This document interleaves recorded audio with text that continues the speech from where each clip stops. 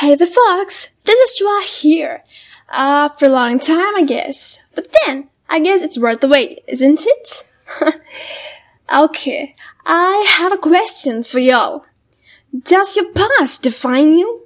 I repeat, does your past define you?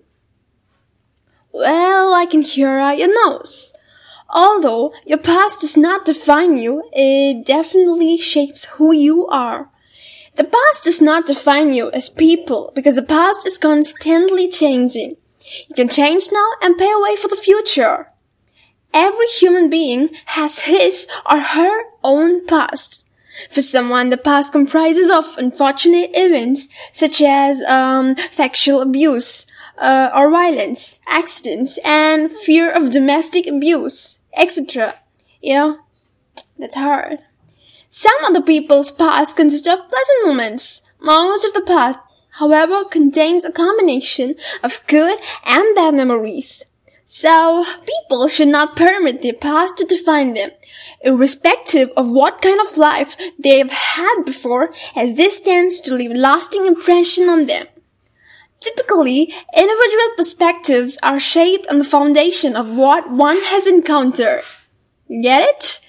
As an individual, your future is defined only by your hard work, commitment, and dedication, but not your past. Anything but your past. The reason may be your emotionally abusive parents, or a toxic ex, or even a betrayed friend. The phrase, time heals all wounds, has proved to be true for many people I've encountered so far.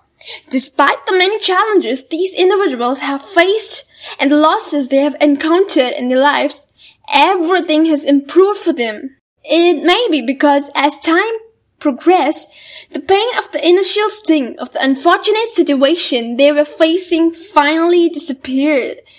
Alternatively, it is because that they started to forget how much it hurted them. An individual's past does not define them, neither does it stop from becoming the person they want to be. So, everyone evolves and changes daily, depending on their experiences and those around them. One should never be scared of their past. Instead, they should keep a checklist of whom they want to be. If one's previous life becomes too tough to imagine, then they should let that be a reminder of how strong they have become and that they have been in the situation for a purpose. I repeat, for a purpose. The individual that they used to be is no longer the one they have to be. You'll have to realize that nobody deserves all these undesirable events that happens to us. And the truth is that the society has been dealing with these negative thoughts and experiences for a long time. A very long time.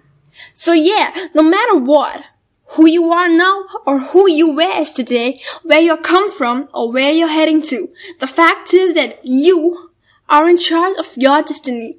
You are controlling your own future, goals and ambitions, and let the God do his stuff.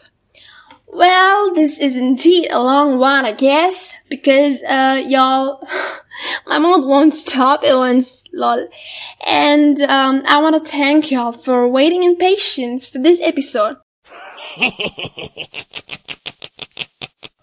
Okay, sorry, I may have overdone it.